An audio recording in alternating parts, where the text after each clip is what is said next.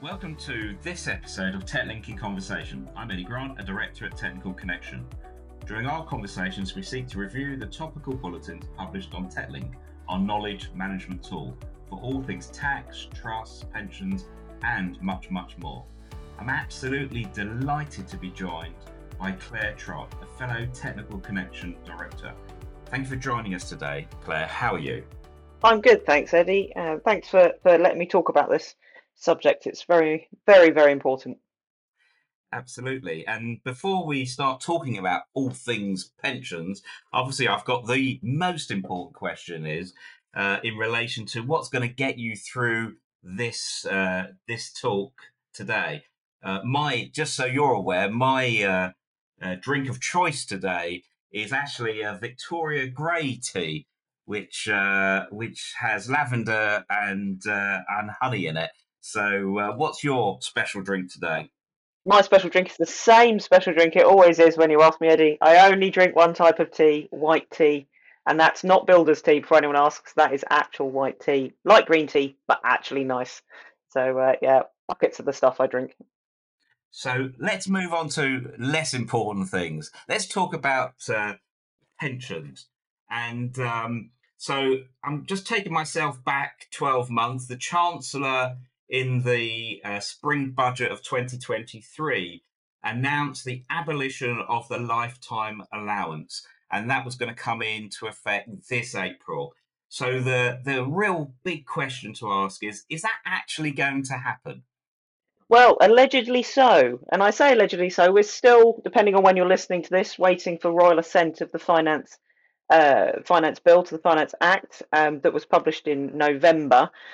However, when that goes through, it's going through with no changes. Although there's lots of things that need amending, is probably the politest way to put it in there. And listening to HMRC on various calls recently, there's going to be some more regulations issued to fix errors, tighten up rules, fix unintended consequences that we always get with this kind of transitional legislation and new legislation.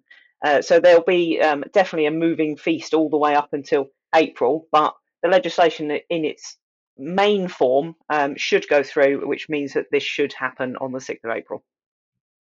Brilliant. And so they're going to abolish the lifetime allowance. So we can all assume they're going to replace it with something new then. Of course they are. Of course they are. It's not going to be a free for all. That would just be probably slightly insane. But what they're doing is they're trying to limit lump sums going forward. So that's what it's all about, the tax-free lump sums that are going to be paid. So what we're getting for those onshore is going to be two new allowances. So there's the lump sum allowance, LSA, and the lump sum and death benefit allowance, LSDBA. I finally got those acronyms in my head. And the LSA tests tax-free amounts in life, and the LSDBA tests tax-free amounts both in life and at the point of death. So they're there to restrict the tax-free part, and anything over and above that generally will be income tax. So there won't be a restriction on benefits as a whole anymore, but on just on those tax-free portions that you can get. You'd be probably quite interested to the standard LSA is 268275, which may sound very familiar because it's 25% of the current lifetime allowance. And the standard LSDBA is 1.0731 million, which again is akin to the standard lifetime allowance at the moment. There is another allowance that I'm just going to touch on, but I don't think we should talk about today because it's still a moving feast. Is the overseas transfer allowance, and that's the same amount as a standard as the LSDBA at the 1.0731 million. But there's a lot of discussions around them tightening up the rules around that. So I think that one we probably should leave it for another day. And if right in understanding, they used to test all benefits against the lifetime allowance. So how's that going to work going forward if there's no lifetime allowance? Exactly. So there's a couple of things. They're converting old lifetime allowance usage into the new rules, and we've got a great article on TechLink that talks about that. They're also going to be streamlining the benefit crystallization event regime. So we used to have 13 tests numbered 1 to 9, and those tests it tested both income and lump sum benefits against the lifetime allowance. What we're going to have now is we're going to have these benefit crystallization events numbered 1 to 4 and number 6. So 1 to 4 are more about the income. So why are we still testing the income if we're not limiting it? Well, we need to know what that is in order to be able to tell how much tax-free amounts we can have, because we're still limited to that 25% of the amount you're crystallizing. Or in the new world, 1/3 of that benefit crystallization event that relates to income. So it all works out about the same, but their terminology is slightly different. But we have this benefit crystallization event 6, which tests all relevant lump sums. And that's swept in what one used to be 7 as well, which is the relevant death benefits as well. So we're looking at those. But even within that, some things won't be tested. So we'll be looking at whether or not within that benefit crystallization event 6, are we looking at a relevant benefit crystallization event within that benefit crystallization 6. So, and we only test the relevant benefit crystallization events. So, slightly long-winded, but we're still doing tests. There should be less tests, but we still have these same nuances that we probably had before, like pension commencement lump sum must be paid with the commencement of a pension, hence the name, and those are limited accordingly. I think that was a competition to see how many times you could say benefit crystallization. So I think you won that. You won that competition. I was writing a document on it this morning. I think I've written it more times than I've said it today, and it's definitely one to get the brain around. BCE is what we use, but I use the long words today. Brilliant. I was chatting to someone the other day, and they were telling me that it's possible to get more tax-free cash next year. Are they correct? In some circumstances, yes. There's within all of this, HMRC have said we don't want to put you in a worse position than you were in last year, but because we're testing lump sums going forward, if you've not taken the full lump sum allowance, even based on the old rules, we should give you that opportunity to do that. So what's going to be available is a transitional tax-free amount certificate. And what that does is you provide full and complete evidence, and that's really important, full and complete evidence of any lump sums taken, so tax-free cash taken from your schemes, to the scheme you're currently a member of with uncrystallised funds and intend to take some cash from there. Um, if that is less than, so you should only apply, should I say, if that is less than 25% of your lifetime allowance. And if it's less, then when we do the calculation to see what you've used in the past, we'll use that lower number. But there's some caveats around that. If you don't check whether or not you have used less and you apply for it and you've used more, then that's, according to HMRC, the transitional tax-free amount will still apply.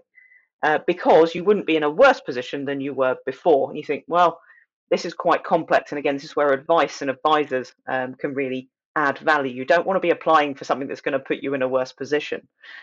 So there's lots of sort of things to think about there. But as a general rule, who it may or may not impact, who's likely to see a benefit for applying for one of these? Well, there's kind of a couple of big areas. So a lot of people in the public sector or people with defined benefit schemes who didn't commute for cash in the past.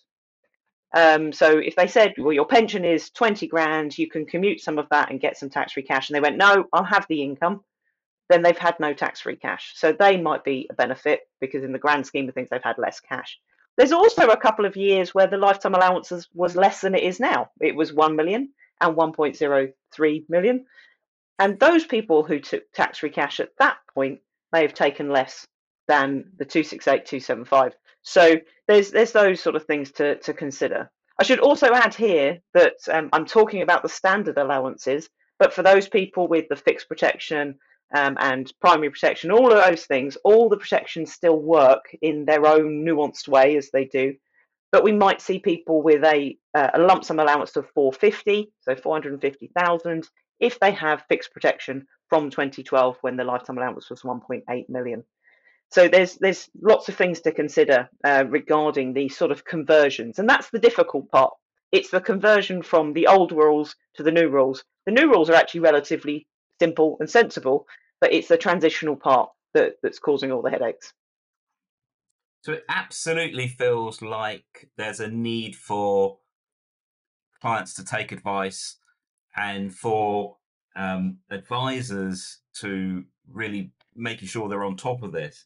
So, what would you say advisors should be telling their clients before these changes come in?